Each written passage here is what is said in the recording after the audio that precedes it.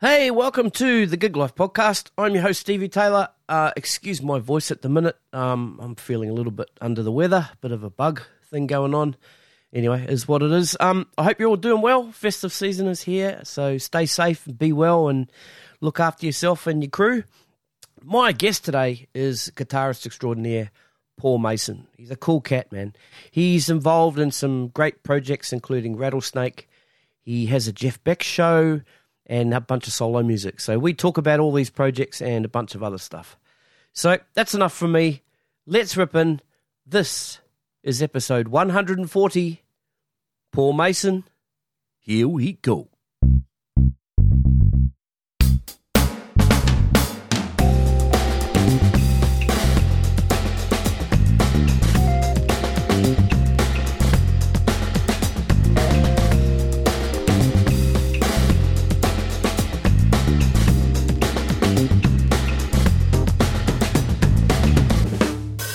I think we're rolling. Paul Mason. Hurrah! Welcome to the Gig Life podcast, man. How are you? Thanks for having me. Thank you so much. We've been trying to get this going for a while. We have, and I think I originally invited you on the podcast. I think it was. Hang on, let me look at the messages. It was really early on in my first year, I think, of the podcast, and that's 2018 or 19 or something like that. But yeah, we weren't able to get it happening. And then you're right. We've the last 3 weeks, I was supposed to come out to your place, and the first week, I wasn't very well. Last week you weren't very well. And then I got sick. And I'm supposed to be at your place now, but we're actually doing this remotely because my wife's gone out and I'm here with the kids. So it's all good. Yeah, it's all good. Yeah, but let's totally have that beer at some stage. Absolutely, 100%. Yeah, man. That'd be awesome, man. So what's been going on? We have been. Yeah, sorry. Yeah, I was just going to say you mentioned that you had a Battlesnake gig last night. Yeah. We did a very Battlesnake Christmas was the gig was called. And we've played at this. It was at Avalon RSL. It's the awesome pub venue vibe, and it's nice up there. You know, we've played there probably 4 times now over the 5, 6, 7 years we've been doing it. But a lot of the guys are actually from up that way, so it's a bit of a sort of hometown kind of feel to that place. So it was good. It was nice. It was a hot day, but it was a bit of a Christmas sort of party for the Avalon. It was that venue's kind of Christmas party, I think. So it was semi-themed, but it was just a gig. Was it just it was cool. Was it just you guys, or was there a bill? There was a support. It was a guy called Beano Blip was the support, and he's a really cool vocalist, lyricist, producer type person. Right. He's great. I'd never met him before. He was awesome. Jimmy Fuller was playing guitar with him. Right. So for the people that don't know, just explain a little bit what Battlestake's all about. Okay, it's the kind of it's a thematic rock metal throwback, band, and it's kind of like metal, but it's kind of prog and classic rock as well. But it's pretty unique. We've been pushing at it for about 7 years now, and I'm one of 3 guitar players in it. Myself, Dan Willington, and Ben Frank, and we all kind of grew up together, and it's like the brand. It's just the branding's really strong, and we've been really fortunate with that band because there's 7 of us involved that we've all worked a lot in the professional musical world, and coming together to form something, we all wanted to do it in a way that was going to be as potent as we could make it. So and it's tricky because we all kind of have our own personalities and our own proclivities in terms of what we like and what we hear and the way we write and all this kind of thing.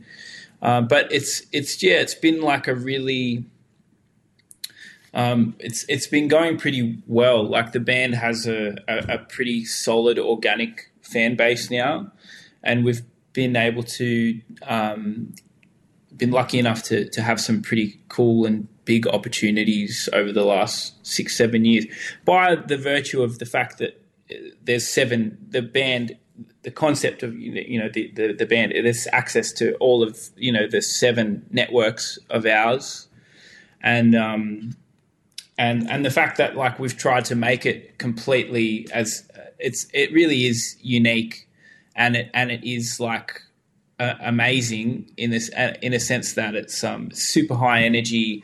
There's a certain amount of virtuosity there, and Sam Frank, the lead singer, is a really gifted.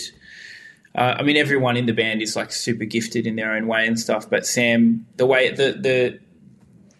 the songs are about all these thematic things like medieval witchcraft and wizardry. It's real nerdy stuff, but people just love it, because we've all got a soft spot for things like Lord of the Rings and Tolkien and things like that, and that kind of comes into the world building. But then there's this whole other side to it that it's like amphetamines and like we've got a song called The Road Warrior. So there's a lot of that kind of imagery as well, like which really suits the metal kind of aesthetic, and or like the rock kind of the rock aesthetic in that sense. So it's cool. It's challenging because we've had to build. We've all been pushing at it for so long, and while the band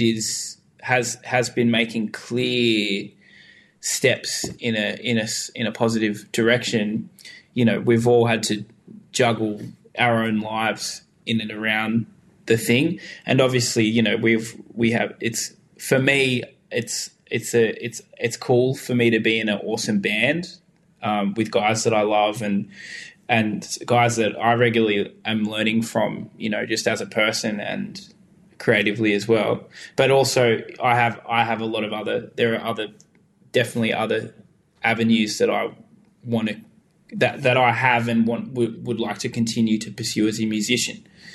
But Battlesnake it's has to be, you have to see it live to sort of get it. We've got a song called The Call of the Succubus, which is a huge, that song, people love that song. Yeah. And Dan Millington plays this incredible solo in it, and I kind of bring my sort of thing that I do on the guitar, which is the voice that I have and the way that I do it, and we all kind of have each a little moment to sort of showcase. A bunch of little moments throughout the night, and Ben as well. Ben's a really awesome, really beautiful sounding player in that more of a classic rock Gibson through a Marshall type style. Dan's kind of like this alien. And then I kind of have my sort of pretty unique thing that I do. So it's cool. That was sort of how the band sort of started. Was Ben wanted to form a band. Ben Frank wanted to form a band with his two favorite guitar players growing up. So it's cool. It's been it's been an interesting few years, but we're all pretty excited to see where it goes. Yeah, that's cool. So I'll put some links in the show notes so people go and check out the videos on YouTube. Hell yeah. And then it's exciting. It's certainly one band that I want to come and see live. Oh, please. Yeah. You've got a beer in your hand all night because you will want to drink. It's like, that's why the venues love us as well. Yeah. We've got pyro, we've got CO2 cannons, we've got lasers, because there's so much production that goes into it. And the music is like so high energy that if you've had one beer, it's like by the end of the set, it's people drink, like they want to lit up, and that's that's part of why we've been successful up to this point and have been able to build that organic fan base, which is it's hard to do. It's been a huge amount of work for all of us over the last few years. Yeah, but it's definitely music. So it's drinking or running or it's or you're driving at 190 miles an hour. Yeah. Do you have I've just got this image in my head, like I see these videos and reels pop up sometimes of a band playing and the crowd, all they do is just beat the fucking shit out of each other. They're throwing kicks and punching each other, and they're enjoying it, eh? So yeah. Do you get any of that at your gigs?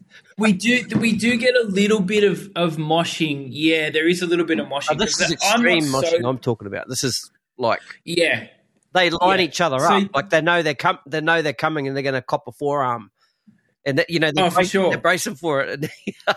yeah. That's definitely boisterous, like male vibes. At a thrash. I call that more I mean, in my opinion, that's more of a thrash concert type thing. Yep. Whereas, I mean, like there is a little. We definitely do have a little bit of that, but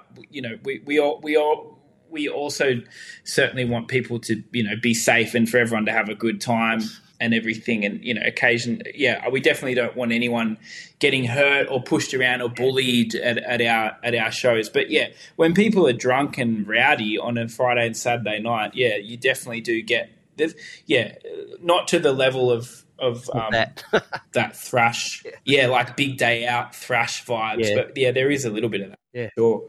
Gotcha. All right, man. What we might do now is roll it right back to the beginning. Sure. Like, let's talk about your childhood and your musical upbringing and that kind of thing. So, what I do know is you have a twin brother and he's a bass player, musician as well. Yeah. So tell us a little bit about your your mum and dad musicians or other siblings in your band, and what kind of music was around at that time when you were growing up. Yeah. So my dad was a musician, like a guitar player, frontman type person, sort of in the style of kind of Chuck Berry or Little Richard, someone like that. And he's awesome, like very, very much in that kind of a style, like that rock and roll, because that was what you played back then. I mean, people still play that kind of music today. It goes absolutely off, but he's got a very sort of unique style. And he was awesome. He did a whole bunch of work around the clubs in Sydney. He went to England and London and toured around there for a number of years. And but he kind of came. He had this roofing company at the same time. So the music thing for him, it didn't have to be the sort of be all and end all. But he loves it. Like, he loves playing. And he still plays, and he's still awesome. In my sort of early life, I kind of hit the jazz thing pretty hard. So he wasn't as into that. But in terms of like your sort of more pop music of the 60s and 70s, he's definitely across a lot of that stuff. Like he introduced me to people like Eric Clapton and Mark Knopfler early on.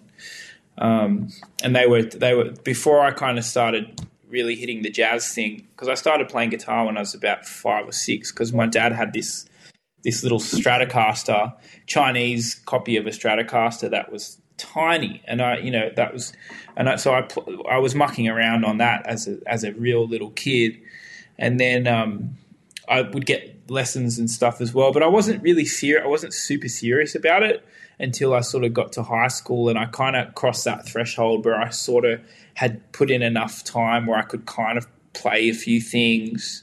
And then so I didn't really start getting serious about it until I got to and my father's name is Ken Mason, by the way. His stage name back in the day was Kenny Ansett, and he was in a band called 50s. Then he had a band later on. A lot of it was sort of club stuff, but he was right into it, and he's a bloody legend, my dad. He's a bit deaf these days, but we love him. Well, that's so if I fast forward, that's good. Oh yeah, sorry. That's good that you love him, even though he's deaf. Yeah, we love him. Yeah. I mean, he's been really good to Nolan and me. Yep. You know, Yep. I mean, it's your dad. You know, you'd hope so, but we love him. You know, like any father and son relationship, you grate a bit as you grow up and stuff. Yeah. I know exactly what you're talking about. Yeah, yep. yeah. Now, so you go. I was going to say your brother Noel, right? So, did you guys both start playing around the same time? And yeah, so Noel. No, go on. Yeah, so Noel. Yeah, so Noel. Noel kind of didn't get to the. I kind of knew. I kind of had taken the interest in the guitar early on, and I kind of stayed with that. I mean, I had other interests through high school, like we did martial arts, and I was like a pretty half decent tennis player as well. So I was into that. I was quite heavily into those two hobbies as an adolescent. But when I got to about year 7 or year 8, the guitar thing started to I started to get more obsessed and was putting more time into the guitar. And Noel at the same time was kind of playing, he was sort of flirting with the piano and the trumpet up until about year 11. And so in year 11, by the time I was in year 11, I was already playing in big bands. I'd kind of wrestled with this jazz thing for a while, and I kind of had started to get what would become my sort of concept on the instrument. I had the workings of it by that time. I could read music a bit. I could play through changes or whatever.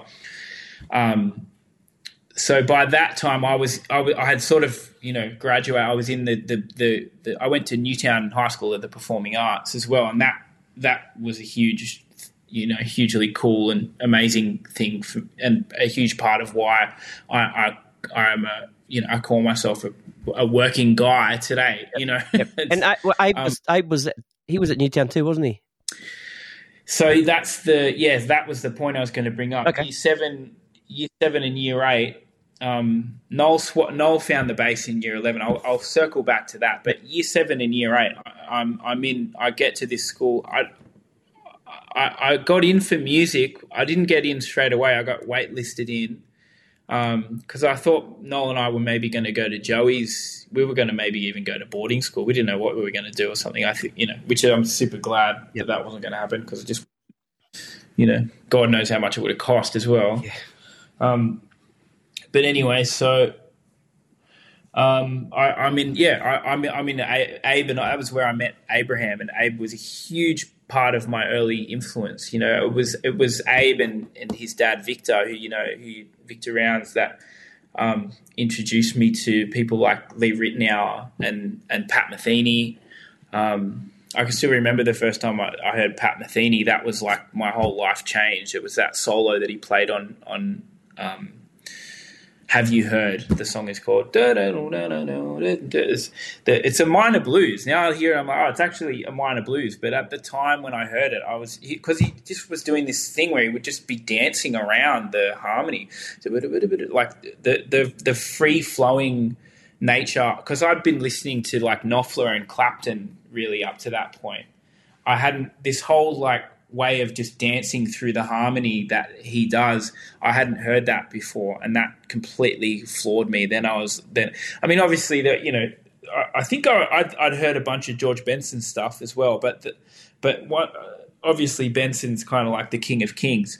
But I still remember that was a huge, and it was Abe that showed me that. And then I can still remember going to Abe's house as a kid. We're in like year 7 or 8, and Victor's like learning. I think he might have been doing Dancing with the Stars at that time or something, some like big TV something or other. He's going through the music for it, and me and Abe are just like, play Rio Funk, do like the slap bass thing, And he was like full doing it, and I thought the slap bass thing was like, it is cool. It's it's like it can be considered I mean, I don't know. I'm not going to say anything cheesy. What do I know? But, I mean, half of the stuff I do is probably, could be considered cheesy. But yeah, I don't know. At the time, I just thought that was so cool. Like to see someone actually to hear a piece of music like that Lee Ritenour stuff and then that Abe had showed me, and then seeing his dad just killing it on that stuff. I was hooked. I was like, I want to get to the point. And Abe as well was at the age of 13 got into the senior big band. It was like the dude, all that work, all that time that it took me, my high school career to sort of catch up, he'd done in primary school because Vic just got it. He was already naturally gifted because Vic's a bloody legend. And he kind of had already done all that work in primary school. So the dude was like a pro at the age of 12 or 13, And I so admired that, and I still do. Like Abe's such a hugely special person and special musician, and I was determined to see whether I could close the gap to get to the point where I could sort of hang in a musical situation with him, and be of some validity, which I eventually definitely managed to get to, but it took the next kind of 5-6 years of really studying and getting trying to demystify this whole jazz improvisation thing, which everyone has to figure out how to do in their own way, But it's funny, like I went right through that, and I was introduced to people like later on. I heard James Muller, That was, I still worship him. That was like, it's like hearing Hendrix for the first time, And again, I'm seeing these guys do it live, It's something different to like seeing someone that I'd heard about as well. I'd heard like whispers of this James Muller person, Yep.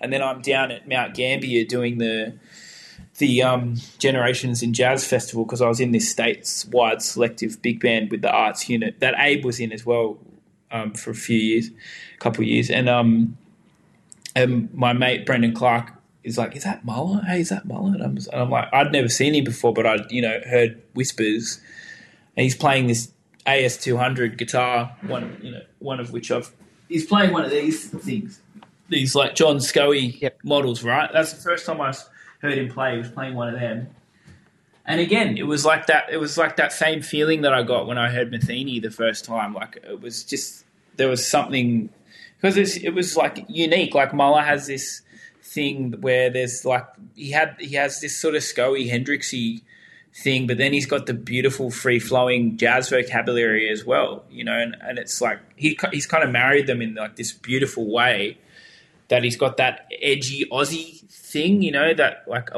I feel like the Australian guitar zeitgeist, there's this edge that a lot of us have that I think is really special, because I think we've got I think the guitar players here in Australia are, I mean, I'm probably going to sound like a dick for saying this, but I actually reckon our axemen are better than the Nashville guys.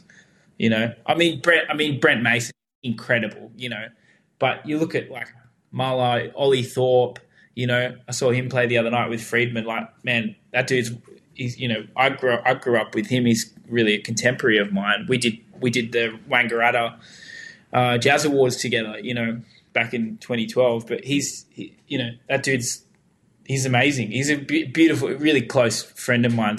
But he's also someone that I have such an admiration for now. Just seeing how he's got his pedal steel concept thing, and then he does the Derek Trucks kind of open tune. Not the Derek Trucks is open tune, but the Barracuda kind of slide open tuning thing, and then he does the sort of standard tuning thing as well. And I'm watching him going like, wow, it's you kind of like playing three kinds of guitar as good as I can, or as I can play one of those kinds of styles of guitar. It's like, no, but it's cool. I love him. He's doing my Jeff Beck show in January. It's going to be fun. That's great. That's cool. That's the Factory Theatre. Yeah. We'll talk a bit about the Jeff Beck thing a little bit later. So just circling back. Yeah, we can touch on that. Circle back to your brother. So just on the twins thing, right? So I haven't met you, and I haven't met Noel in person yet. Okay, yeah. But I know what you look like because you both look the same, obviously, because you're twins. But I was at a gig. I was at a gig a couple of weeks ago for Juanita Tippins' EP release. I was there as well. Okay, this is what I'm getting to, right? I was standing at the back. I saw you. I was standing at the. I was standing at the back of the room, and I saw you, but I didn't know if it was you or if it was Noel because I hadn't met you before. Yeah, because we've been chatting, trying to set this up, right? So we'd been talking, and I saw you, and I'm like, I don't want to go up and say, hey, Paul. And then, oh, no, I'm not Paul, I'm Noel. I just would have felt like a fucking knob. So I just I saw you there. Man, I understand the feeling and the sentiment around that, but never, I tell this to people all the time. It happens. First of all, it happens all the time, and for us, like, oh, cool, this is another person that I've already knows, might know Noel or might know me or whatever. For me, it's like, oh, I get to have double the amount of potential friends.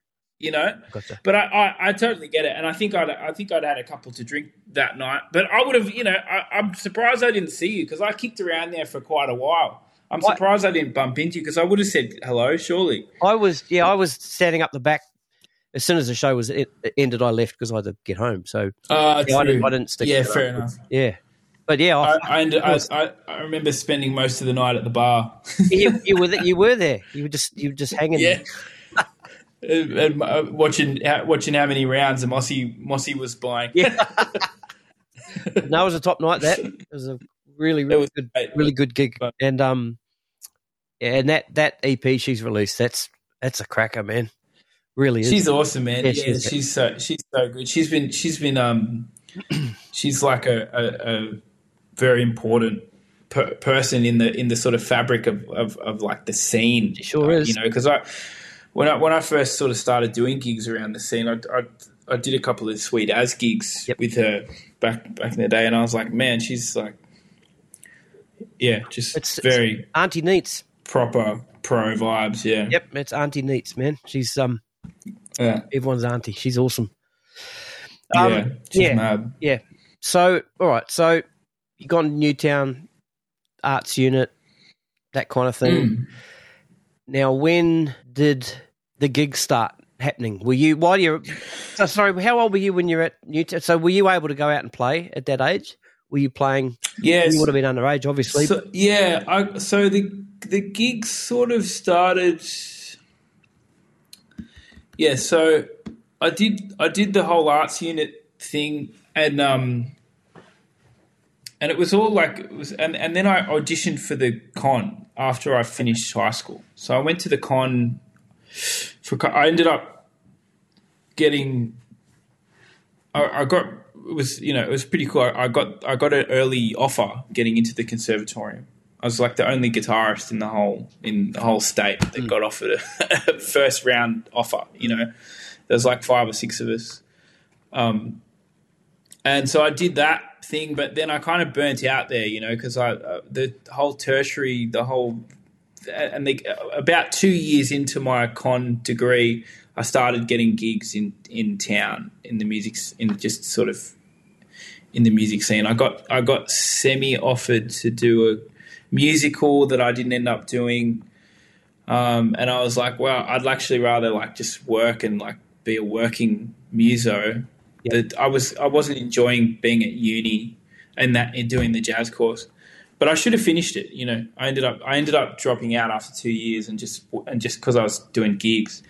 But before, sorry, just on that then. Yeah. So you dropped out. Is there any chance that you can go back? I actually deferred. Okay. I deferred, so I could go back, but I just got so tied up trying to get my life together in the last life just happened, so I haven't gone back. Yeah, fair enough. I mean, I might. Yeah, I mean, we'll see. I don't know. For the moment, the just sort of playing music and professionally, it's been working. Like I mean, obviously, we could all be doing more and better and stuff, but for the moment, I'm busy and I'm happy, you know. Yep. So what's that? What's that bit of paper going to do for you, eh? You know, if it's already working, you know. Yeah. Yep. Unless you get to a point where you know you've sort of made your money and you're steadily working and you've got time to go and do it, then you go and do it, I suppose. Hey, otherwise, doesn't matter. Yeah. Yeah, a lot of the time it doesn't. Oh, I mean, actually, so I feel like they're cracking down on it now with certain teaching things, but I don't really like teaching anyway very much. I mean, I teach from time to time if I have someone want to come and learn from me specially. I enjoy doing that. Yep. But just kind of like the meat grinder, student after student. Yep. You know that I've the very small amount of that I've done. I was like, this life's too short. The other thing I want to touch on as well was from high school, I got like this break. There's a guitar player called Tom Ferris that it's a really good guitar, who you'd know about. Yep. Awesome guitar player around town. Awesome composer, like beautiful arranger, composer guy. Really reads, like probably one of the best readers on the guitar in town. He's like sort of known for being a good reader, which is rare because usually we're pretty bad as a general rule. But he was playing a HSC performance on the same day with a friend of mine, and he heard me play my HSC performance, and he was like, oh man, you know, because I played a couple of cool tunes or whatever. So he was doing this album launch. He'd written this album, and he needed like an auxiliary sort of guitarist that would maybe, because he did a lot of this acoustic nylon stuff, and I sort of, you know, so he kind of gave me this break on doing his sort of album launch. So I got to play with like Chad Wackerman. I was like 19. I think I was sort of just starting at the con when it all when that all happened and stuff. But that as well was a good little break for me, because a lot of guys that know Tom that were working guys around and sort of older, you know, uncles of mine, I'd say, a lot of those guys sort of got to hear me play. And it was the kind of thing, because it was such a big break for me and I was a young guy, like I had it all to prove.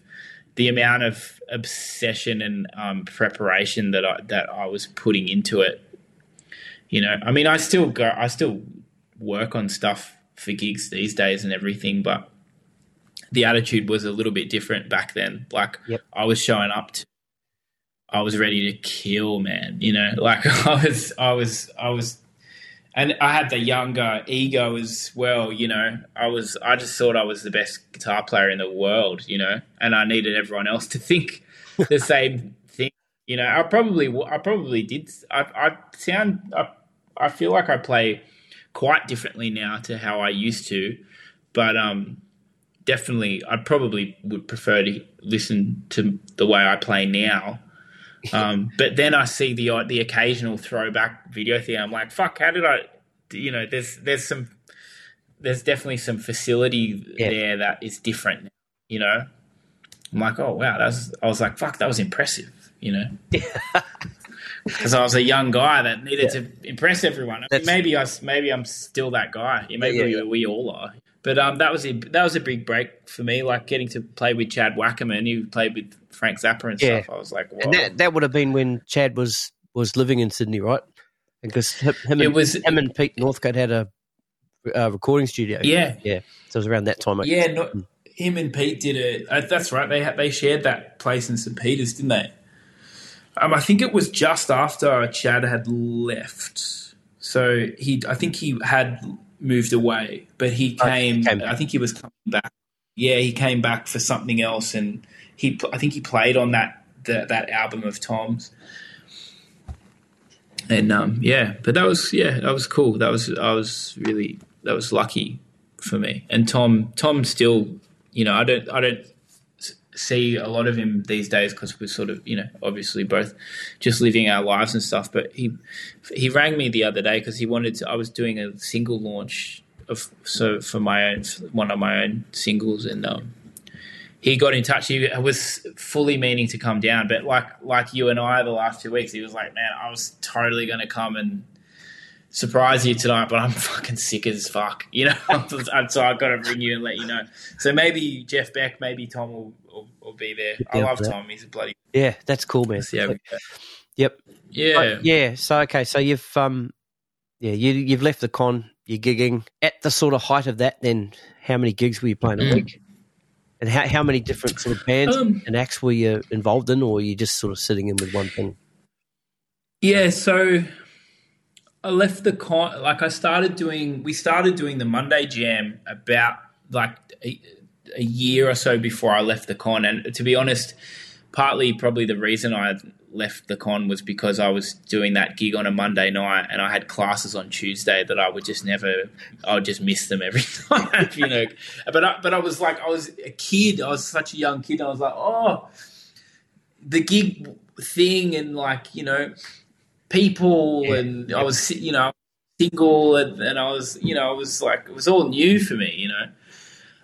So I was probably burning the candle more than I should, but at that time, I got because I feel like at that time, because I had this sort of versatility as a player, like I had this jazz concept, like I had a really solid like strap thing. I understood how to like learn a song properly or like play the part that is going to like showcase what that song is, you know, like from a guitar perspective.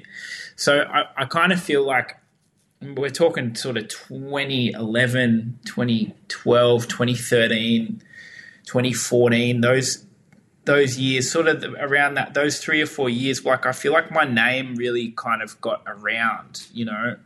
So I started getting calls for all kinds of different things like corporate work, musicals, which I kind of, and still to this day, I've always just instinctively sort of tried to stay away from, I guess. I don't know.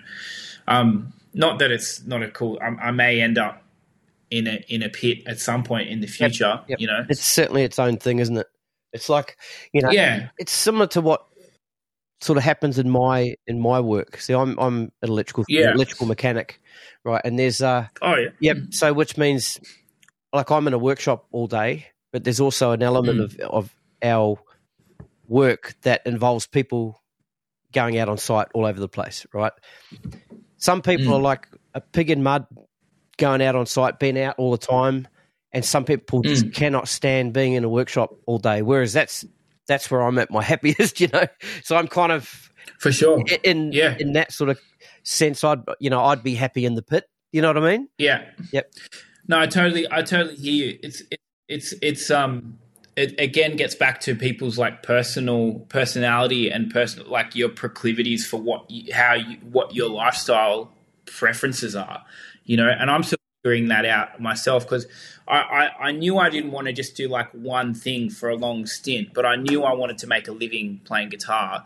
But I wanted the what's the word, like it's such an easy obvious word, the variety of being in a scene and working with different people in that scene. So around that same time, Daryl Beaton bloody rang me to do Stan Walker's gig, and that was my first taste of like a big label gig, you know, big flight. You rehearse, you're getting paid to rehearse, then you show up and you fly to Brisbane or wherever the next day and you do the gig. So I did that a couple of times, and then he was still MDing for Jess Mauboy, and then her band changed, and all of a sudden now there's an opening for a guitarist, and I got that gig. I was with her for the next 12 years, you know, and that was like a huge breadwinner for me at the time. Along that, because obviously, you know, she's an incredible and hugely popular artist, and she's awesome. We love her. So obviously I had this I had this high ticket pop gig that I would obviously prioritize because the money was pretty decent. And then I was doing the Monday Jam. So I was connected into like the local scene through that gig, which I still do and still am in that way. And so I was able to yeah, I mean, it wasn't like I had people asking me to play on their records all the time, but I was doing a lot of band sort of gigs and stuff. And I mean, it's funny, like where I'm at currently, yeah, like I mean, Battlesnake is taking up quite a bit of my when Battlesnake is like on, when there's stuff to do or we have shows. Yeah, Battlesnake is a priority, and obviously, and also Jess is. I don't have to worry about the maintaining that anymore because she's changed her whole band and her whole lineup now. So my tenure with her is at this point is finished. So I have more time to put into my own stuff. And I think as a guitar player, as a guitarist, there is a certain entrepreneurial thing that you have to develop at some point, because I think the work eventually in some form or another dries up for all of us in some ways. Like you look at Dominic Miller and Sting. I mean, Dom's been with Sting for like 35 years. Yeah. That's a special case. I was prepared to be that guy with Jess, but there were unfortunately circumstances going on that were not in my control that meant she had to change her team, Okay. Well, can I ask? You don't have to delve too far into this, but I'm just curious as to how would that make you feel, right? Because, and how does something like that come about? Is it just a phone call or an email one day saying, that's it, we're changing, or was it something you got to sort of prepare for? And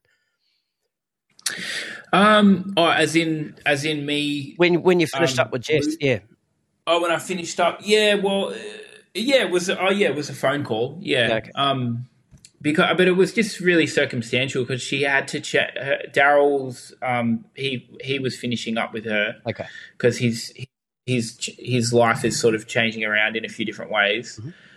And so she needed a new MD, and then with the MD was Melbourne based, okay, and then and with okay, I understand now. It's just, yeah, okay, yeah. So with new MD, unfortunately, it comes new MD's guys, which is fine. That's the way it is, and like 12 years is a long time, It was probably nice. It's probably a welcome. In some ways, it was. I do miss it. I miss playing those tunes, and I miss like doing that big rock guitar thing that I did in that band, because it was pretty special, and I was able to develop it over such a long time. It was cool. Like it was a really cool sound, in that because so much of when I would come and learn that stuff, I was like, the Sony label thing for a guitar, for me as a guitar, nut, I was like, what am I supposed to do? There's nothing here, so I would just kind of like develop a way that something that, was unique to me, where I would like come up with these parts that I could really, get my rocks off, and it worked. Like it was, it was cool. They all really, it was a good vibe. First time I saw you play was with Jess, and it was I had. Oh, no way! Yeah, it was at Parramatta Park, and I had just I can't remember what the festival was or what the day was for, but anyway, I was playing in a band called Fat Rabbit, and we had a little. There was like a little I don't know, trailer, I suppose, and we played a set there. And it was sort of during the daytime, and then sort of over 100 meters to the right was the big stage setup, and that's where you guys were setting up. And I remember it was a bit of a sound, and I stayed around and watched a bit of that show, and it was fucking awesome. Oh, thanks, man. Yeah, it is. I definitely moped around the house for a little bit when I got the news. Yeah. It's like. But Daryl did like the thing. It was really special what he ended up kind of building for her over that time. Yep. And I mean, her new band's awesome as well. But yeah, it was cool. It was great. I miss the experience of like just playing that music. I really enjoyed playing those tunes, you know. Even though it's not necessarily music that I would listen to for my own leisure, Yeah. but they're bloody cool tunes. She writes incredible hooks. Yeah. You know? Yeah. And a big Songs are great. mainstay in that band too. I guess we need to mention him was Kev Mendoza, and well, yeah, tragically Kevin passed away not too long ago. So I don't know if you want to share any stories about sharing the stage with him. And well, yeah. I mean, Kevin was like, I mean, we all loved him. We all loved him, you know, and he was like. I just remember him. First of all, you know, I loved playing with him, and I remember him like most for he was such a positive person. Like he was just so, just infectiously like positive over the course of, because I worked with him in that band probably for like 7 years or so, you know. And I just always saw him as an extremely well-rounded and well-put-together person, you know. And he was like, and he was funny too. I mean, we would always have a laugh, and also with things that I was going through at the time, throughout those years, you know, like with certain, you know, relationship things that I'd been, you know, heartbroken over someone or this, you know, he was always a really awesome person to talk to about that stuff, you know, because he'd been through it all as well back in the day, or, you know, but yeah, it's crazy. And like we all,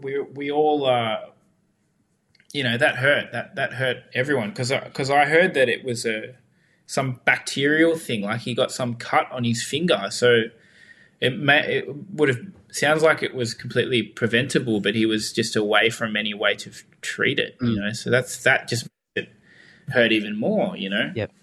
Same with Jeff Beck dying as well. That his was a bacterial infection. He's had meningitis a few times over the course of his life, but that supposedly is treatable as well. You know, I would have loved to have had another 10, 15 years with Jeff Beck on the planet, you know? And Kevin, I mean, that's just ridiculous. The guy wasn't even, do you know how old he was? No, I don't, to be honest. He wasn't even close to 50. Early to mid 40s. I'm guessing. Yeah. I'm guessing. Which is, that sucks, man. You know, anyway, that's hard. Yeah. Let's have a drink for him, man. Cheers. 100%, man. To Kev, yeah, bro.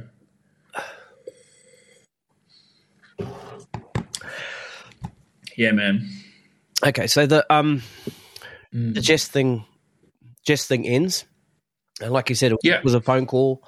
So, what did you do next? What did you have? You had some other things on the boil at the time, because I mean, obviously you said, I mean, a gig like that, you're right. You need to prioritize it. Everything has to, you know, take the back step.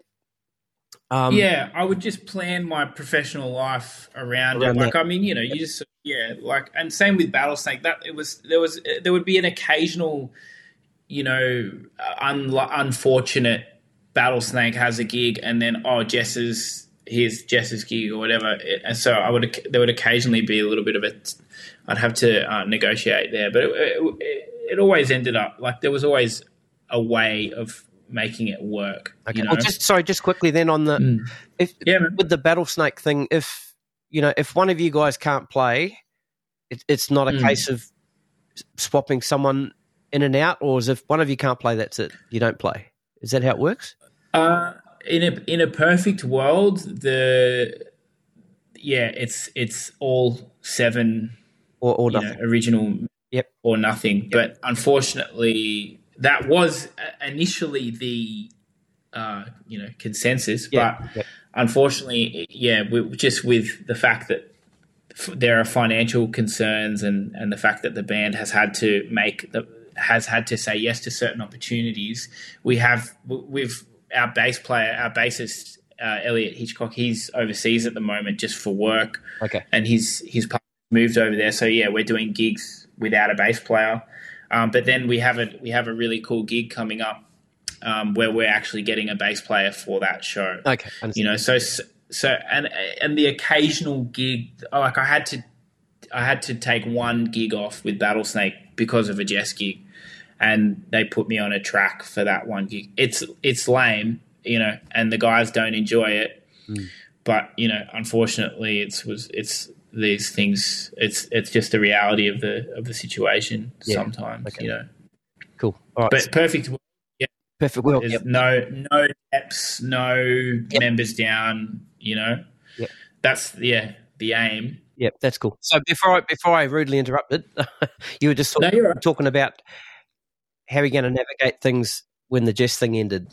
So what did you start doing there? Did you have to hustle a little bit? I feel like I was still busy because I always have a steady kind of trickling in of round town work, and with the Jam, I have 2 residencies at the moment. One of which I'm going to go and play later tonight, and it's just like this blues sort of gig residency thing at a bar in town called the Baxter Inn, and it's awesome. I get my which I need to see if where's Gilda, if he can do the gig tonight. Anyway, I'll get. Yeah, sorry. So people, just before we hit record, Paul's drummer dropped out, so he's he's hustling for a drummer as we're doing this. So exactly. Because Warren Trout, who's normally does it, is he's doing the minute ministry. He's got to have some. Isn't he doing the? Oh, not Warren. No. Warren's got to have some minor sort of hospital type operation thing, so he's going to be out of action for a little while. Okay. So he normally does it. He normally does the gig, but it's all a bit topsy turvy at the moment. Okay. But yeah, so I've been lucky because I feel like I always have a somewhat steady amount of different work coming in, and obviously, you know, I have quiet weeks like we all do, but I'm able to sort of keep relatively busy. And when we're in lockdown, I because everyone's always associated me with Jeff Beck anyway, because I did that kind of like pseudo whammy bar thing. But during lockdown, I just kind of thought, you know what, like stuff it, like stuff my, you know, original artistic integrity. I mean, I can still do that if I still can go down that path. But I just thought, fuck it, I'm going to do a whole show of Jeff Beck stuff, you know. Might as well just lean into it if people are sort of associating me with that anyway. Yep. Here's Gilda. Come on, can you? Okay, cool. He's going to read me. Okay. But anyway, so I just thought, I'm going to do an evening of all Jeff Beck stuff. And so I did that like 3 or 4 years ago. I started doing that. And then all of a sudden the dude dies, you know. And so I'm thinking, I sort of already had the show kind of in place and established. Like I had the band and I'd done a few shows and things like that. I'd advertised a little bit. And so I thought, okay, well, I'll make it like, not rather than Paul Mason plays the music of Jeff Beck, it'll be Paul Mason's evening in honor of the great Jeff Beck, you know. Gotcha. Who the late great Jeff Beck. And then so that was just a super stroke of luck. I was just running on instinct. The day he died, Peter was the first person I rang, you know, because I knew that he had met Jeff and stuff, and at that time, I you know, Peter can fill a 400-seat room on his own. You know, at that time, I couldn't hope to sell anywhere that near that kind of those kind of numbers, and I wanted it to be big. I wanted it to just be a big show, you know. Yep. So then I rang Jeremy Sawkins like after that, and again on instinct because I'd just seen Jeremy posting photos of Jeff Beck and Jan Hammer at the Horden Pavilion in the 70s that he was at. So I rang Sawko, and then I got a really good friend of mine, Trent Carroll, to come and play as well, because he and I had, you know, I feel like our whole friendship was based on how much we both love Jeff Beck, you know.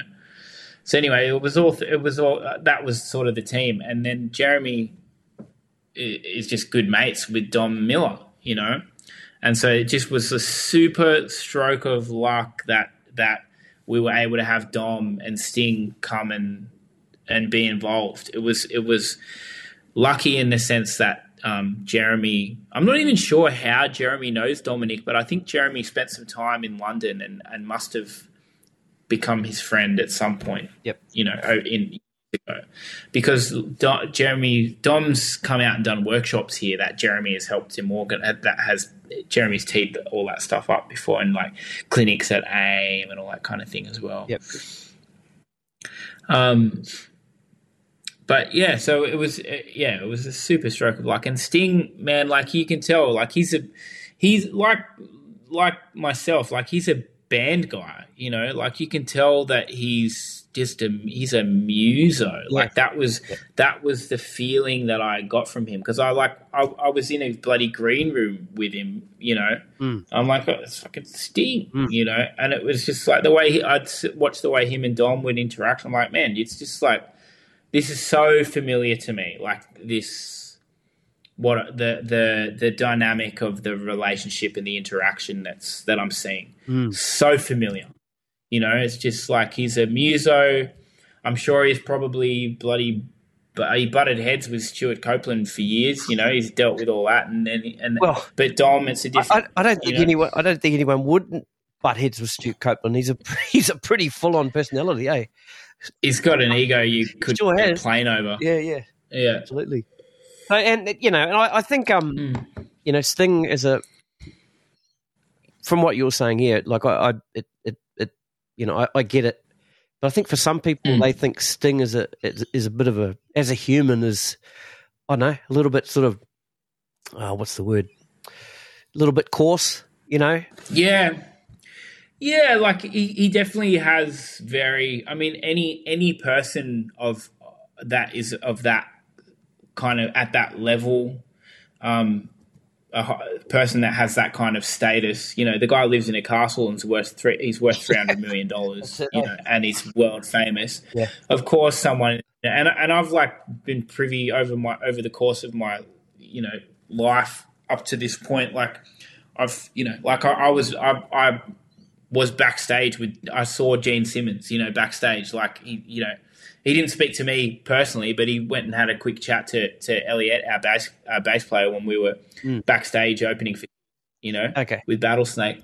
But I've been really lucky to like kind of be literally brushing shoulders with these like, guys. Yep. And like, this is such a cliche, but they're just people. They respond to, like the same things any of us do, which is just kindness but then again, that there's egos involved as well, and in the music game there's it has to be, doesn't it? Yep. We have to sort of negotiate with each other and make sure that everyone's getting out of it what they want to be getting out of it, and that could be, say I'm hired to like I did a gig the other night with Phil Burton from Human Nature. Yep. Hire, sends me the charts, I learn them, rock up, great gig, cool, pays me, send in my invoice, awesome, great, I'm being paid to be there. Completely different dynamic to, me rocking up and doing a gig in Battlesnake that, that I'm not making money at this point, because the band costs so much money to run.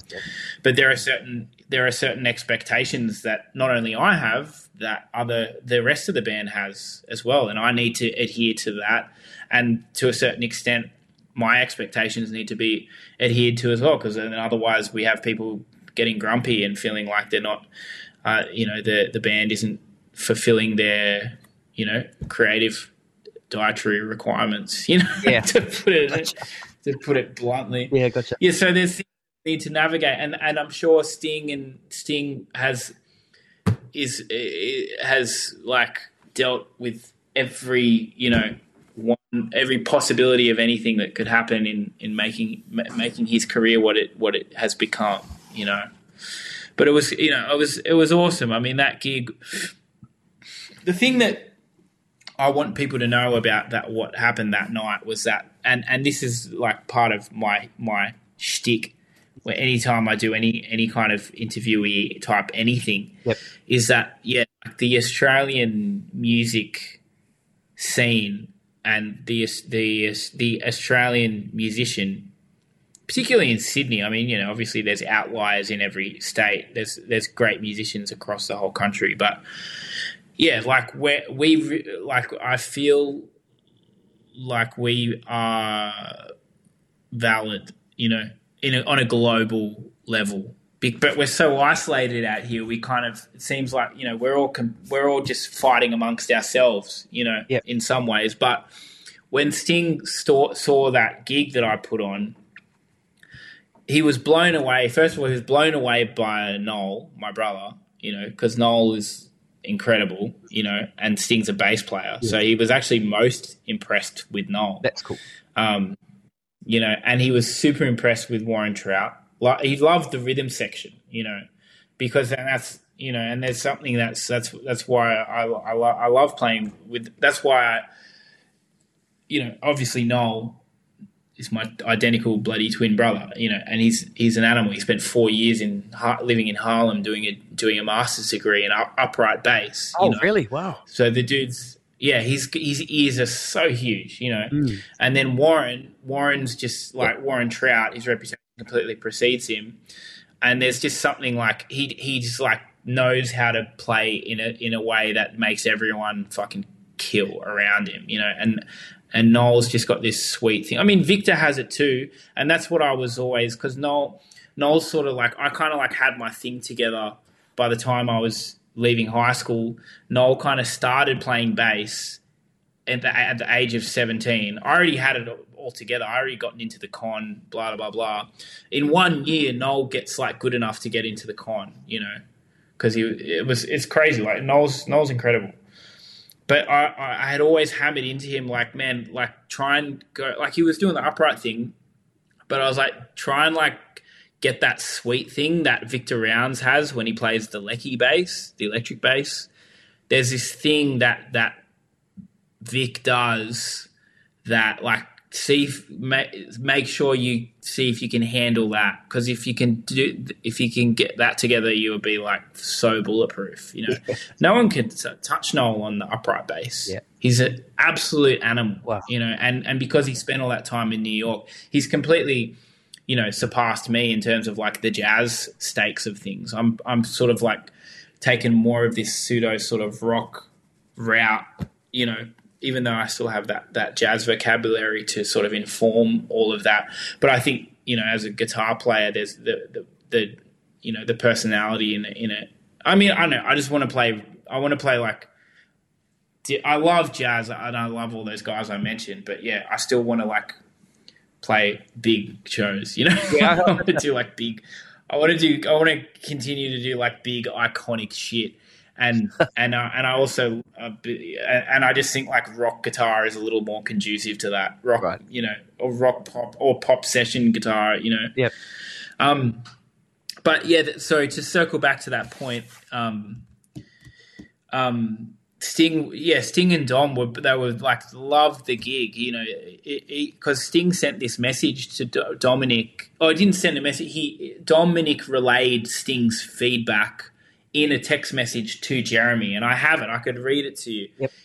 He loved the kid that played the weird Indian-y shit on the Strat. That was me playing Nadia, the tune that Jeff covered, which is an Indian lullaby, originally by Nitin Sawhney.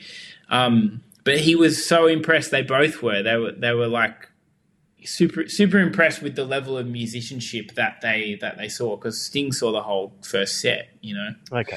So yeah, I mean that's the thing. We're so isolated here, but we have our own community and our own thing. Yep. But it really is special, and I think like I'd love for us to be a bit more part of the global music zeitgeist, and especially with the guitars in the guitar stakes globally. I definitely want myself and Dan and Ben and the whole Battlesnake thing to be, like that's my kind of vision for that, is is for that to kind of put us on a world stage. And then once that happens, then I've got this whole concept and unique thing that I've done, which is sort of like Jackson Brown meets Jeff Beck. Yep. I'm like, cool. Can I, maybe I can make a really good go of that. But for the moment, it's just hustle.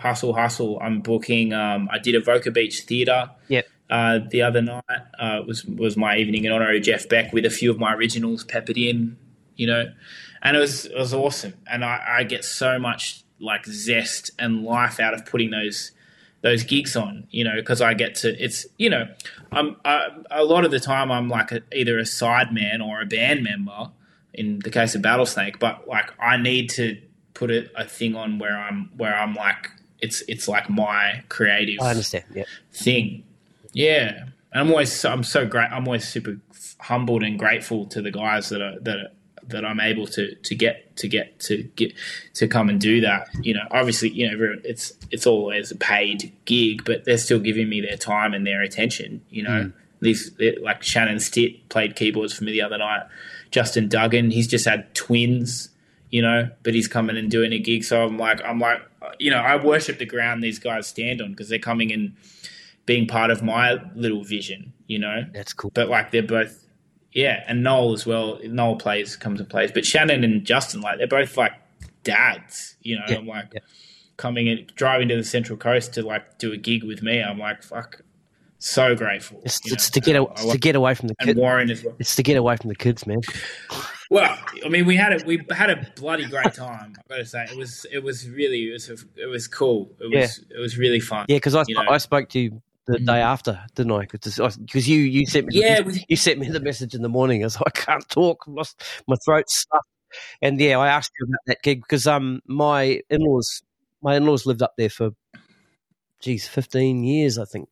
It's beautiful out there. Yeah, so both my kids, both my daughters grew up on that beach, so I know it really well. I know that theatre well and that whole area. So, and I was it was a shame that they weren't still living up there because, I would have been there for sure. Oh man, yeah. Are you able to come on January 10? Yes, man, absolutely. Yeah. Yep. I'll make sure you're on the guest list and that there's a beer in your hand. I pay my way, man. I'm going to buy a ticket like everybody else. No need to do that. Well, we'll be absolutely having that beer though. That's for damn sure. 100%. Just yeah, man. I'm going back to the Sting thing now. What I find fascinating, and I'm curious, and you may have noted this. I'm not quite sure, but someone of that sort of stature, not he's a celebrity, right? All over the world, everyone knows who Sting is, right? So he's at your little gig at the Factory Theatre. Was it Factory Theatre, wasn't it? Is that So he's there, right? And you said that he sat and he saw the first set. So did people know he was there? Yeah, people, because he had I don't know. I wasn't privy to like where he was sitting, but my parents were at that show, and there was the word was getting around, and they were like, "Fuck, he's like sitting there," Yeah. So what I find interesting is, were the crowd then all of a sudden focused on the fact that Sting was sitting over there? Because something like that can kind of take away from your show. If you know what I'm saying, eh? You know what I mean? Yeah. You've got someone of that. Yeah. It becomes not everybody's 100% focused. I'm sure there were people 100% on their show, but then it becomes about the celebrity in the room. Did you feel that? I personally, I didn't. I actually felt that we had the audience's undivided attention because again, it was because it was all about Jeff. That's good. The reason Sting was the reason that Sting and Dom were happy and enthusiastically. Yep.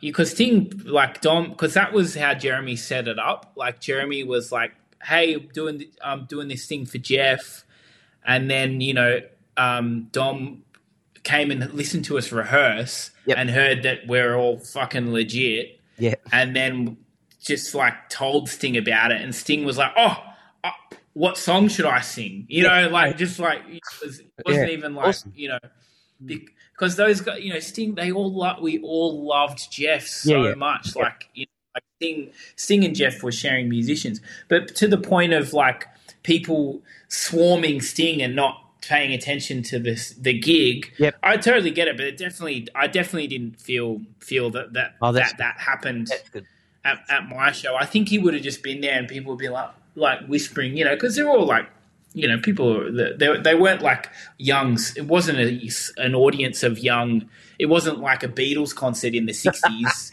I understand. with an audience of young girls, you know, they're all like sort of, you know, and a lot of them were like sort of an older, you know, Jeff's fan base, unfortunately, is like a little bit up, a little bit on the way up there in age group, which is not good for me. But can I even say that? No, I just had to ask that because like I'm, you know, I get curious about that kind of stuff. And sometimes they're the silly questions I ask on this podcast. You know, it's where totally. Kind of where my mind. I get it. The other interesting thing too is like, you were doing the show before Jeff died, right? And it's, you know, it's sort of a, like you said, playing the music of Jeff, but then then he dies, and then it becomes a tribute. Well, in a sense, like it was, you know, it's a tribute. It is a tribute. I mean, even aside from the fact that in my marketing I didn't want the word tribute anywhere near it, because it has you know, RSL and cruise ship connotations, you know, in a sense. But it is a tribute. It's me tributing to Jeff. But I think I just started doing concerts of his music, and because the other thing is he's not like David Bowie or Sting or someone. I mean, like, he's famous. Like, he is definitely famous. Yeah. But he's kind of like, that's why I find him so fascinating as well, you know, because I had that like, I did my sort of jazz diet through high school and into my sort of professional career. Like, I had a real fluid thing together. But it wasn't till like I was already like a working dude. I was probably 21, 22, 23 and I'd always known about Jeff, but I never really got it until much later. Gotcha. You know, like, I'd start listening to him and I was like, man, there is something like so raw and raucous and obviously unique about, you know, he just has that. And I feel like as I've come up, like, a lot of people have, even as I was a young kid, when I first sort of got my, you know, soloing, my voice together on the guitar, a lot of people said that I had my own sort of a voice, you know, but I really hear that with Jeff. It's like he plays like one note or two notes, you know, and it's like so unmistakably him. You know, just having that voice, and it's like potent, like it's like sizzlingly him, you know, and I was really drawn to that, you know, and I was also drawn to like how playful he was in the way that he approaches certain music, you know, and certain things, and I was also drawn to the sensitivity that he is able to generate. Not that generate's the best word in that context, but just like the way that he plays a melody or like plays a phrase, you know. And I think that is quite suited to my approach to the instrument as well. But it was I was lucky. Like, just after that whole thing happened in February, Slava Gregorian rang me because Benny Houtman had tipped him off that I'd just done this Jeff thing, and they were going to do a big tribute to Jeff as well. So they got me to MD and star in the Adelaide Guitar Festival. Oh, that's what that was. Okay, Jeff right. Beck. Okay, gotcha. Yeah, right. And we invited Muller to come and do it. Yep. You know. Yep. So I got to play Jeff music with Muller. Yep. I was just like, Jesus, this is amazing, you know. It was so cool. So Tim can't play tonight, so I need to look for another drummer. There we go. There you go. That's fun. That's fun. What are we? We're 2.5 hours before the gig. Yep. I haven't played. You could ask me, but I haven't played in a little while, so it's probably not a good idea. Oh, next one. Next one. Yeah, no. Hey, so going back to the Jeff Beck thing, on this podcast, we've done a few episodes which we call like the spotlight episodes, and so the first one we did was a Jeff Beccaro spotlight. Then we did a Jaco Pastorius spotlight, which was all bass players, and the last one that we did was a Simon Phillips spotlight. So it was myself. Oh yeah, hell yeah, yeah, myself, Glenn Wilson, Gordon Rittmeister, and my old drum teacher Lance Phillip. So what we have to do there is we all choose 2 songs that Simon Phillips has played on, and then we play the song to the group, and then we all sit and we all talk about it. Well, 2 of those songs. Oh man, yeah, 2 of the songs. Like the first time Gordon Rittmeister was, knew about Simon Phillips was at this concert, and Jeff Beck came on. Simon Phillips was playing drums, and they played The Pump. Yeah. Yep. So The Pump was one of the songs that we sort of studied in this podcast as well. And then cool. And then the second one, Glenn chose I just don't remember the name of the song now. With the double bass drum. Oh fuck. What's it called? Oh yeah. What's it called? It's Off There and Back. Yeah. Oh, Google. Hang on. Google. Yeah, yep. It's one of the Jeff Beck. Oh my god. That's annoying. That's bugging me now too. There's people listening to this now yelling what the song is. Yeah, exactly. Hang on, I'm looking. Hold on. It's one of those ones with Terry Bozzio. No, it's Simon Phillips. That he played. Simon Phillips. Oh, okay. But I think he played that song on that Terry Bozzio tour after he did the Guitar Shop record. Because I know that song because I watched those live clips. Okay. I can't think what the song is though. Hang on.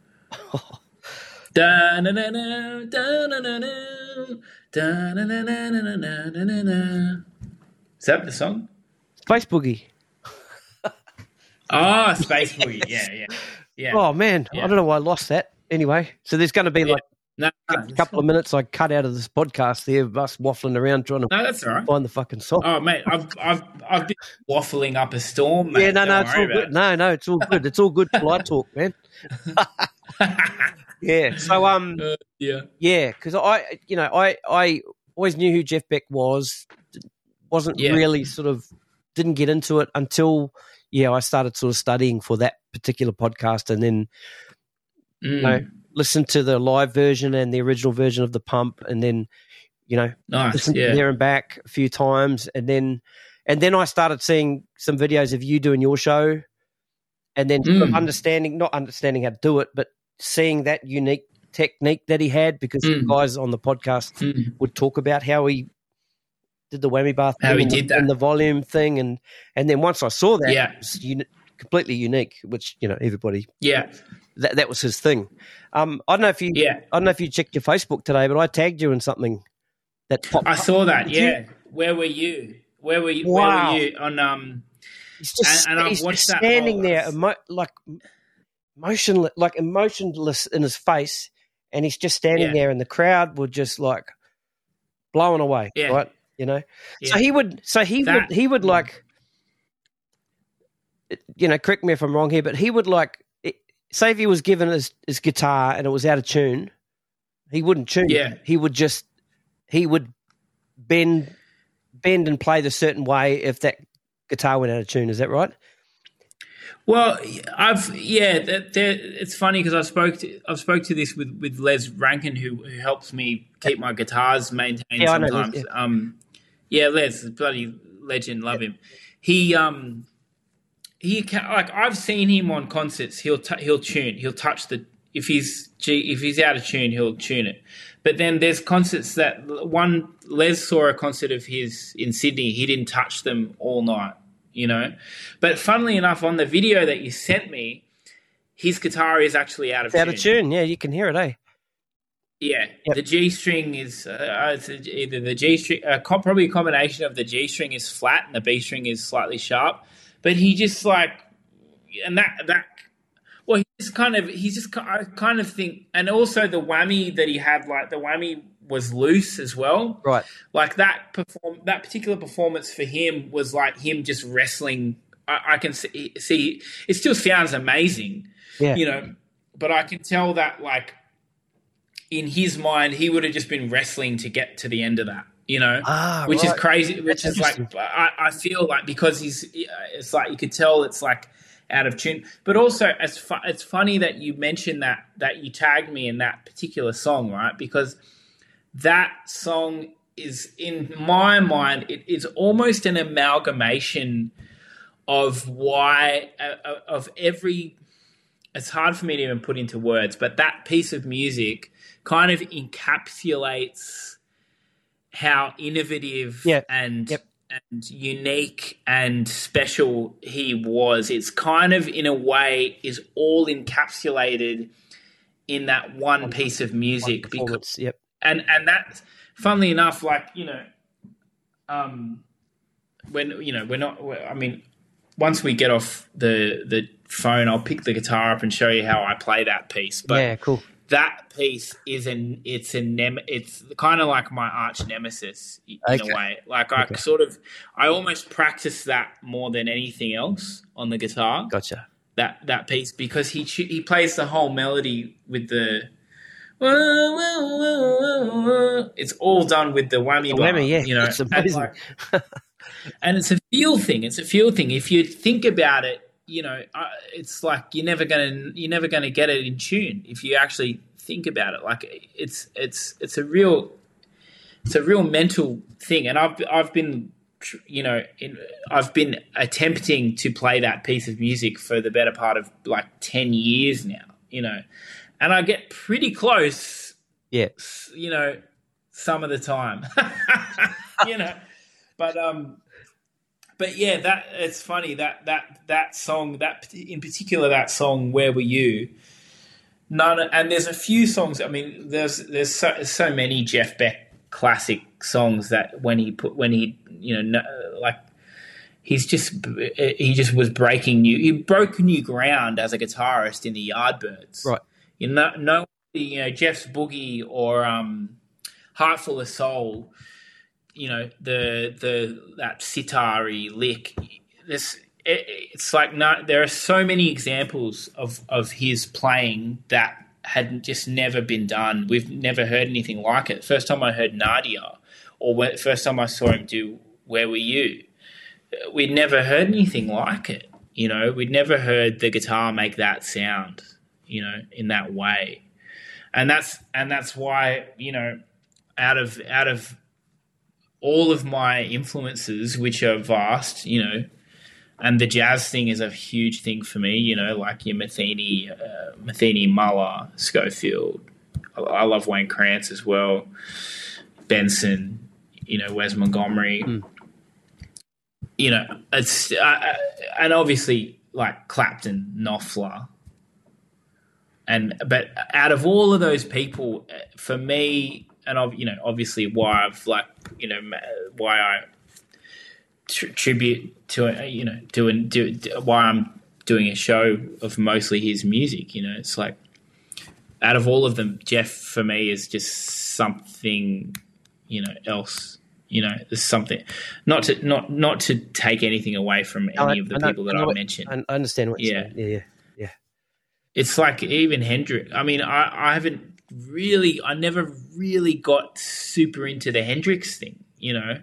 It was just, and I mean, I hear it, I've heard things, I'm like, wow, you know, there's no one else that'd make that sound before or since or ever again. Right. You know, Jeff's like that too. But I don't know, for me, I feel like the thing that Jeff does is probably more achievable for me in some ways. Okay. With what not to say that I am able to get anywhere near what he did. Like I'm not, but definitely I get in the ballpark in my own way, like with his stuff. Yeah, I mean, and through all that, you'll end up with the Paul Mason sound, right? Well, yeah, I definitely, exactly. We do, man. Yeah. We try and imitate. We're condemned to it. We try and imitate until we find our thing, and I don't think anyone's sitting back and going, "Oh, you bloody Jeff Beck, try hard." No, man. They're going, because you've got. I hope not. You've got your I can see the way you're playing that stuff, and I've also seen videos in the last few weeks, of you playing, and also that time I saw you play live. You had your thing there anyway, so now you bring your thing to the Beck thing, but it's still you, Oh man, I appreciate that. Thank you. No, all good. I had some friends of mine. I got this message. This is a while back when you played the Jeff Beck show down at the Bird's Basement in Melbourne. I had a couple. Yeah, that of gig was Sydney friends, awesome. A couple of Sydney friends of mine were here, and my mate sent me a message going, "Oh, he took a photo of the Bird's Basement. We're in Bird's Basement." And then he goes, "Oh, we just watched this amazing Jeff Beck show." And I went, "Oh, yeah, I know a couple of those guys." I was just away to him. Yeah, so after this, I'm gonna send him a message. Go, I just interviewed Paul, the guitar player. Oh man, that's so cool, man. Yeah, he loved it. They were there. They were there. Yeah, they were there. They were down in Melbourne. That is awesome because that gig was really special. Yeah, cool. That was so fun. Like we had Brett.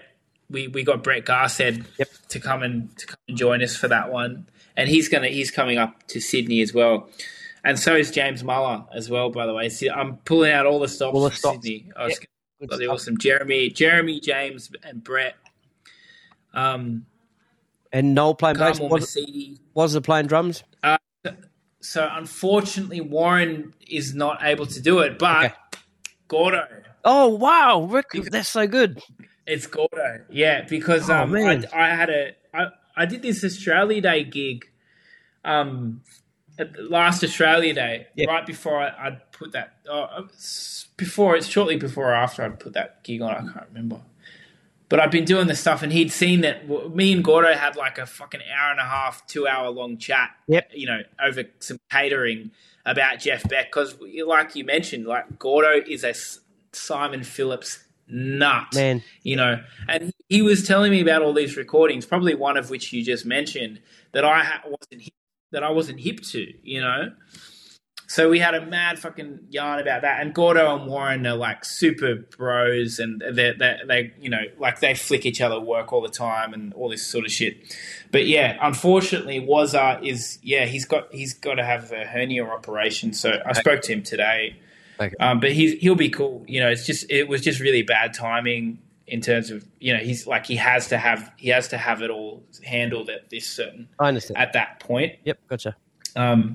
But yeah, look, Gordo, I'm keen. It's interesting playing that music with a few different guys, But obviously, Warren. It's kind of Warren's. Warren is it's sort of Warren's gig, because Warren's like my bro. But that's cool.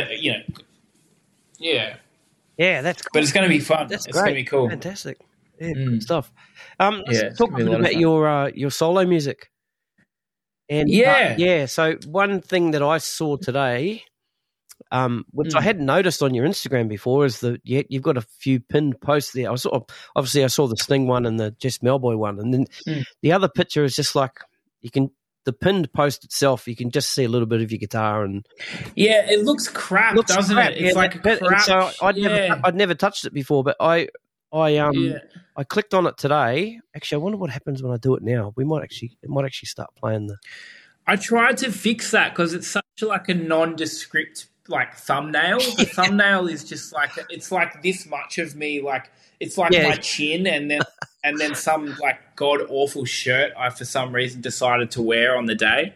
Yeah, some terrible Bridge shirt. I'd so regret that. Anyway, whatever. But yes, I clicked on it and I started watching it, and man, that's fucking amazing. I got goosebumps. Oh, thank you, just man. listening to it. And your voice, I didn't realize you sang as well. I mean, fuck no.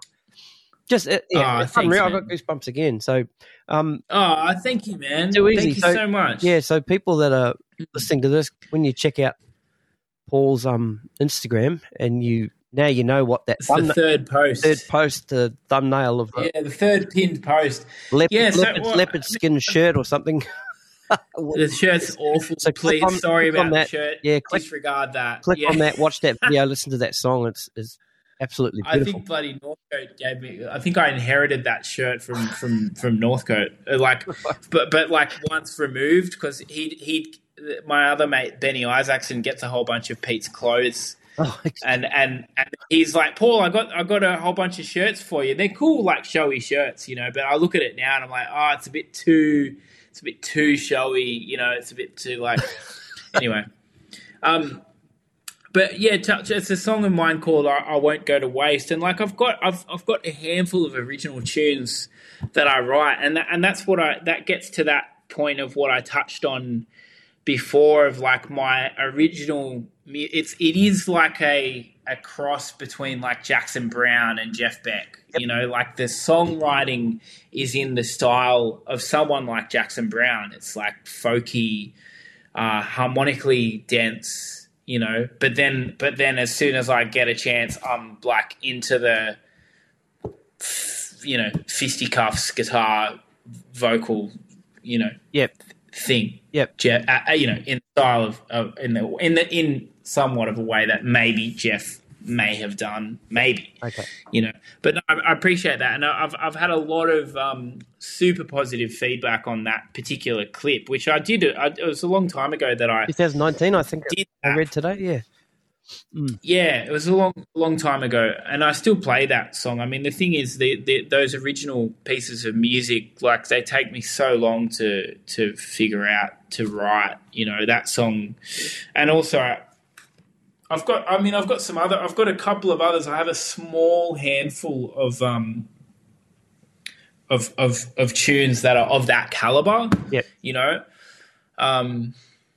I'll send you through a couple of things. Yeah, but yeah, I'm really like, I'm biding my time in terms of, I basically want to approach things in a way that's going to be simple for me, in the sense of like I just want to have a few things in place. Like, I don't know if I want to like go. I don't want to, I've been to America 4 or 5 times, like trying to, for lack of a better way to put it, like make it. But in my mind, I was trying to make anything happen. It's like I've got to, there's the whole. I mean, I could still go and do that, I guess, but I would much rather get it all happening from here. Like I said, the scene here, it's incredible. Yep. The level is so high, but yeah, like I'm biding my time in terms of like how I want to, I'm definitely going to be putting another single out next year. Put it that way, Yep. But I want to keep building on that stuff, and any kind of organic. That's the thing. I just tried to write something that was meaningful and potent to me, and you're right. And I'm super, I know, because I've had a lot of people tell me that when they hear that song, they're like, fuck, it just hits me fucking so hard, and I get goosebumps. In so many ways, though, because it's so dynamic. Yeah.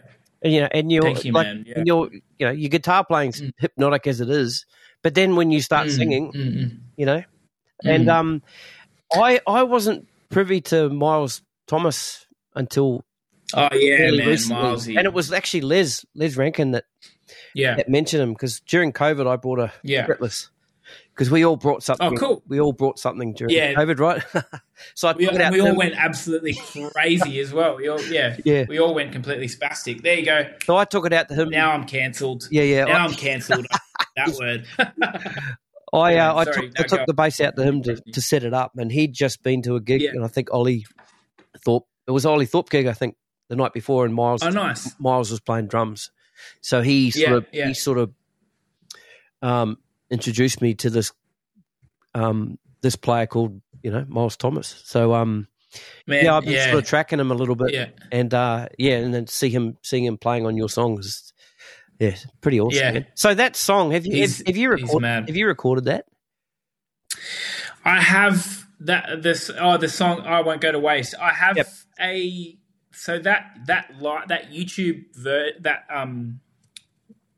the version that you saw, it's on YouTube. Yeah. And I would actually suggest that people listen to it on YouTube, because the way something happened with the master and uploading it to Instagram, if you hear it, I hate to tell you this, but there's actually some low-level distortion on the Instagram post. Okay. And that can happen with something to do with the mastering. Because again, this is years ago. I mean, I still don't really think I really know what I'm doing, as far as like that tech side of things is concerned. Okay. But anyway, but I do have a complete studio version of that piece, and it's very different. I had Miles on it. I had Bill Risby play piano on it. I don't think he was available on that particular day. And then it's different. It's almost a different tempo even. Like that is that's the live version of that particular song. And I have the master of that live version. So I may actually do a release to streaming. I think you should. Live version. So I'll find the YouTube link, and I'll put it in the show notes of this episode. So if you people want to know that song, click on it. So oh man, I'd super appreciate that. Yeah, if you just go type "I Won't Go to Waste" by Paul Mason into YouTube. I've been doing these little guitaring around episodes as well, where I just sort of play and So I was thinking, I see people like Tom Bukovac in Nashville just putting out a video of them just vibing. They're putting out a lot of content, and that's how you build your sort of audience. Yep. And that's the thing. I still think having a fucking great song and a great, video of a great. And that was the aim that I wanted to do with recording that song that you mentioned. Yep.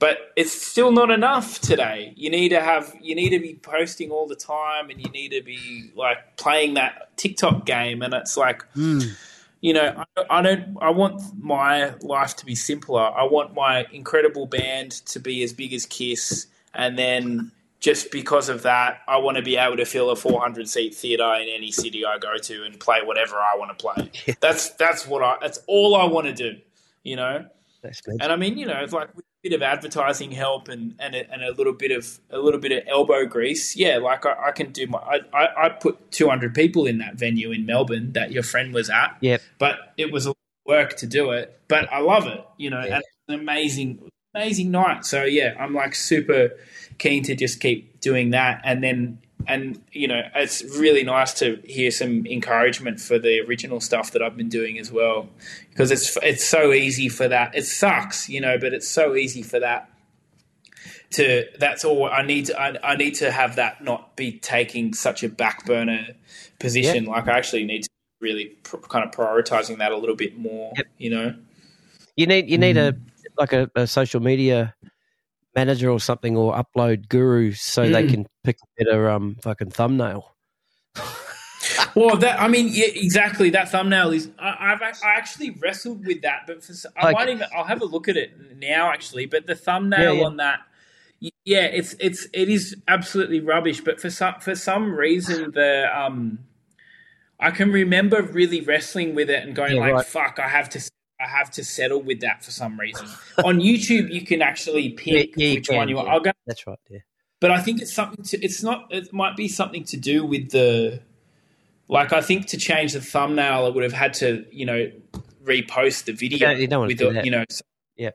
Yeah, and I'd lose the bloody. Because you see on I don't want to lose my bloody 60, 70 comments or whatever that are there, and if I was like all of the other bloody idiots that I see who go through and I'll reply to every single comment, so instead of 70, now they've got a clip with 170 because they've replied to everything. I'm like, it's all fake. Yeah, that's right. Go, thanks. So You know what I mean? Like it's just all. I mean, sure, play the game. Play but it's the like, algorithm. You got to work the algorithm, man. Yeah, and like look, I see that maybe I'm starting to get bitter. I probably am. I think you're getting old, mate. You're getting old. Oh, mate, I was old. I was old years ago. I was old in. Yeah, but you know what it's like. It's the music thing. Like it's such a minefield. But no, you're absolutely right. Like I definitely, that thumbnail needs to go. Yeah. All right, man. I know you got a meeting to go to, so we'll Yeah, I do. Yep. I've got to find a drummer for this gig tonight. You do, yeah. So we'll wrap this up. But man, I've had a great afternoon sitting hanging with you, man. Hey, yeah, man. Good. Me too, bro. Yep. Thank you so much. Shame we're not in the same room, but that'll happen. Yeah. Yep. That's all right. Let's absolutely stay in touch. And yeah, man, I'll see you on the 10th. Hopefully, yes, absolutely. That'd be awesome. Yep, I'll be there. Awesome. All right, brother. Take it easy, Paul. All right, see you, man. Thanks, man. See you, Big bro. love. Thanks to all your listeners. Sending love. Cheers, bro. Yeah. Big love, brother. Thanks again. You too.